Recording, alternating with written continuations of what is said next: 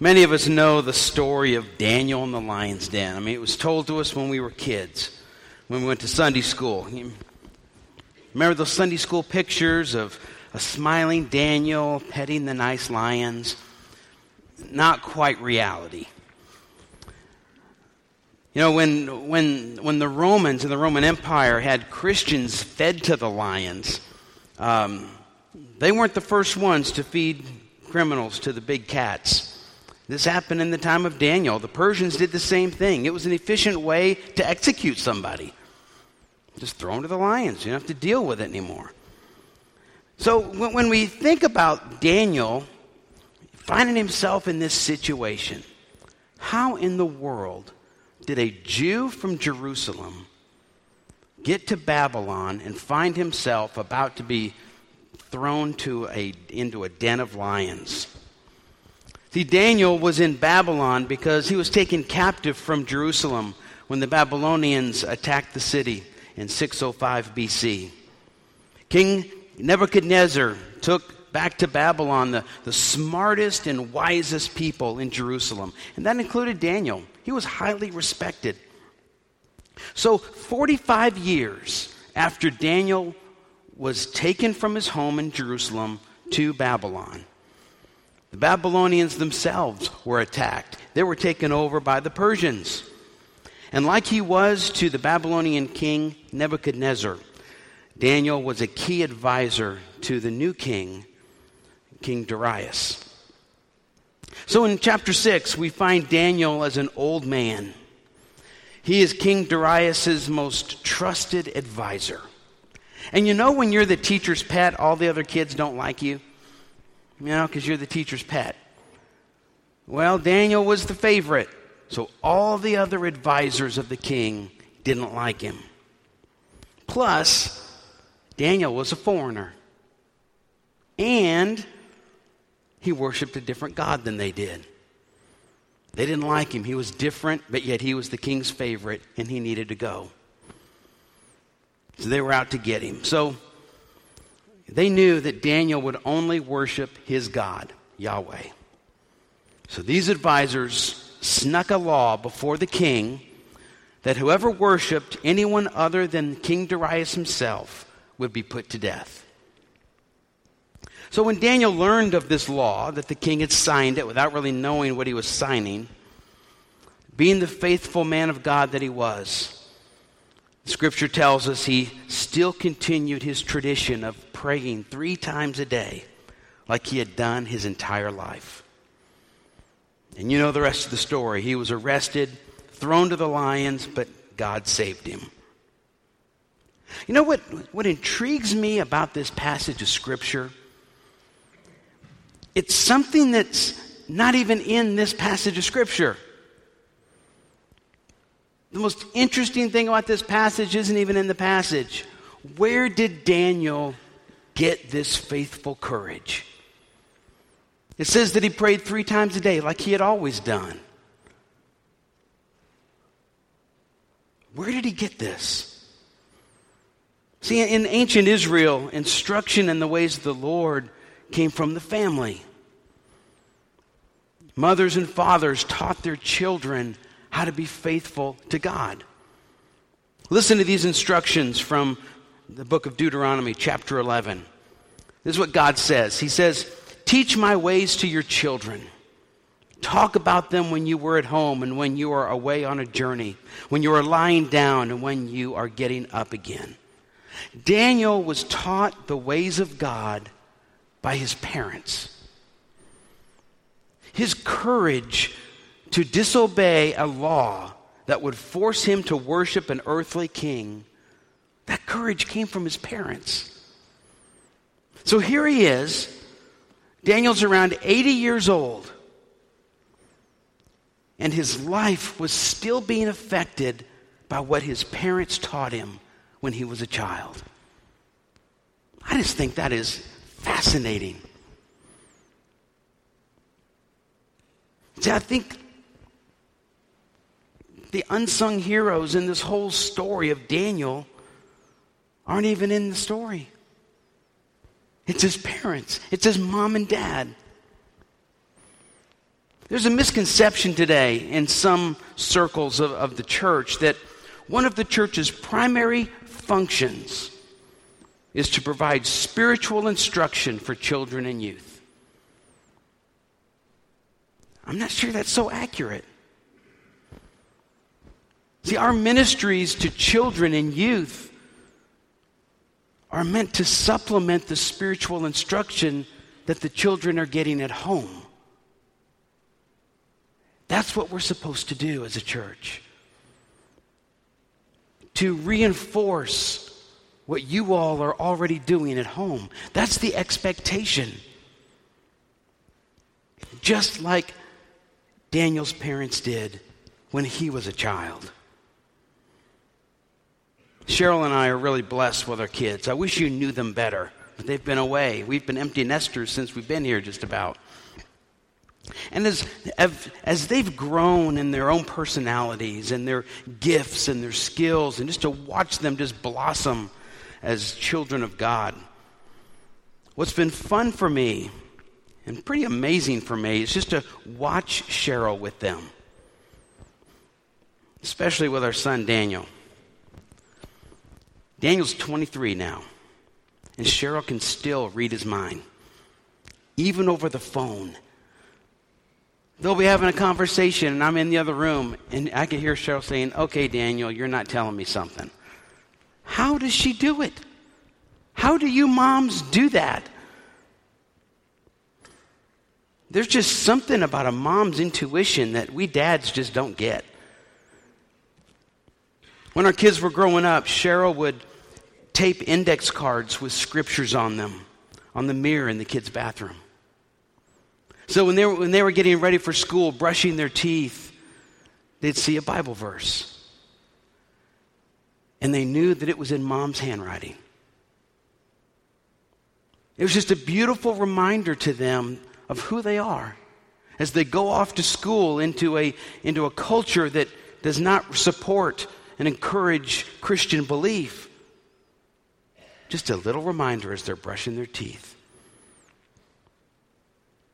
Do you realize that in the Bible, other than one murderous grandma, and that's a fascinating story, and the evil queen Jezebel that we talked about last week, we don't see very many examples of mothers who were unfaithful to God.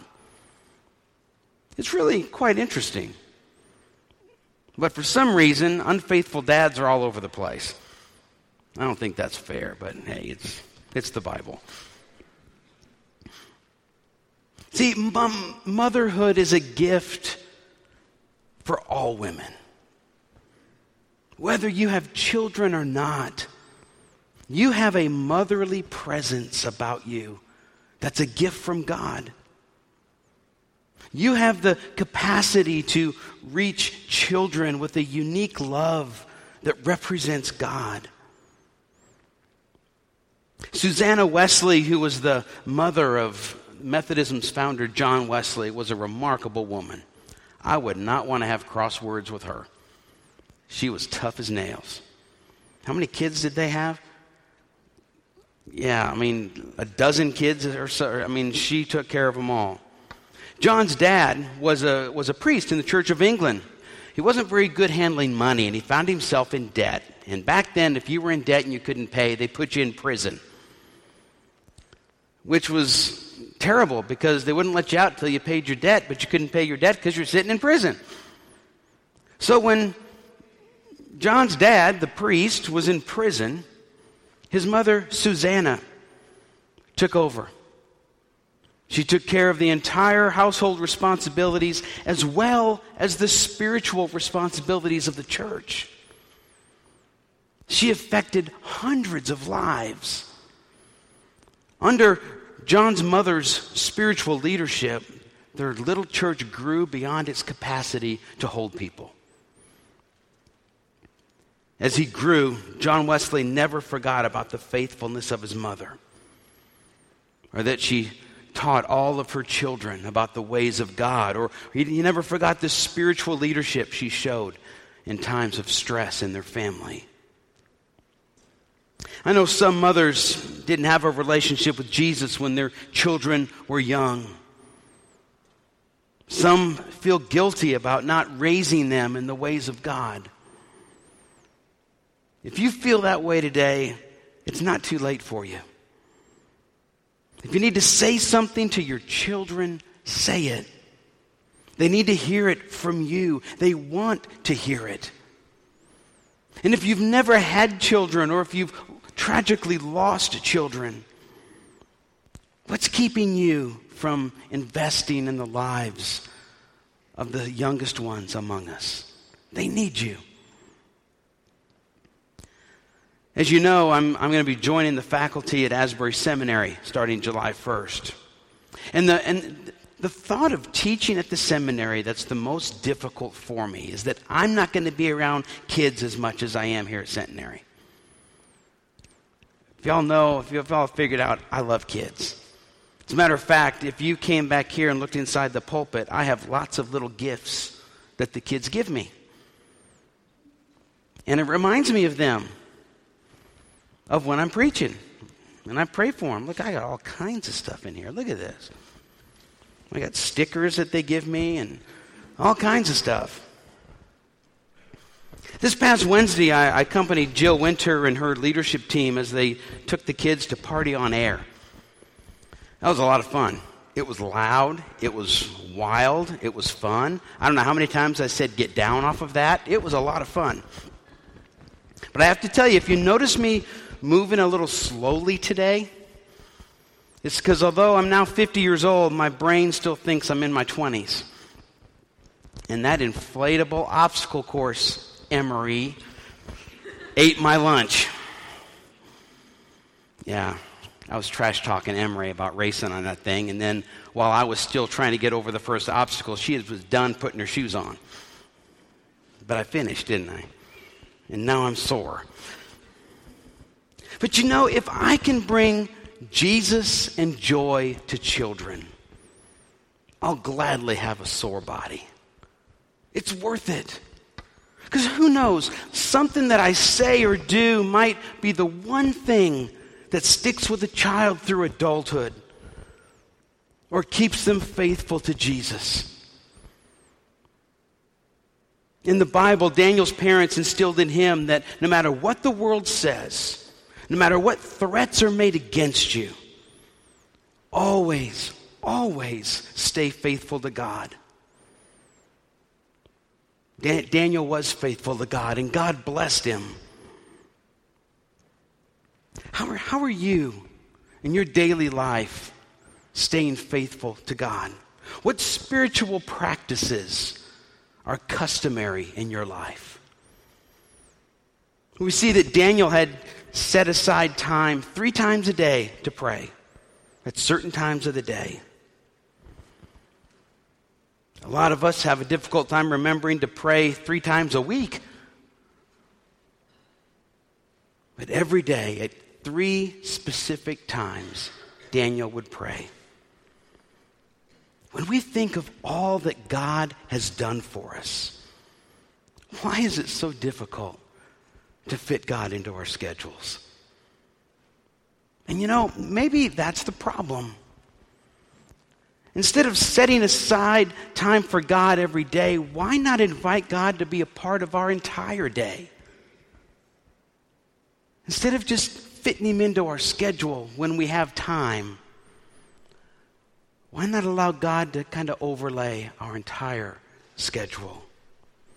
Paul tells us in 1 Thessalonians 5:17 to pray without ceasing. You know what that means? That means to pray in which there aren't any spaces of time between our prayers. My goodness.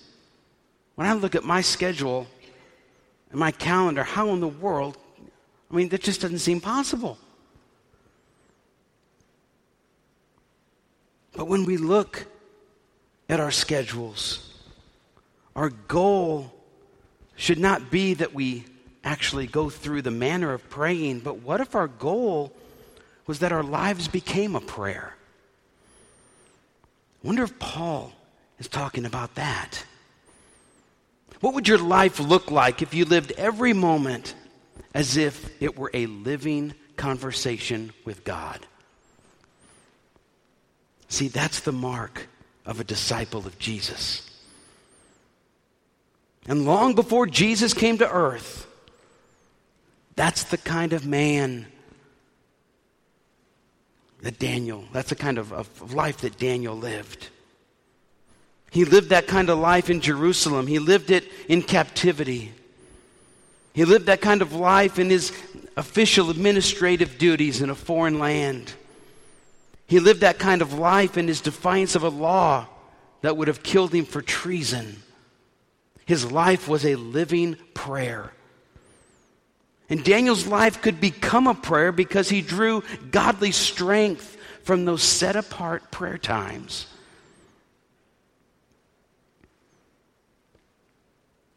See, this was something that was taught to Daniel 70 years before by his parents. And we don't even know their names, do we?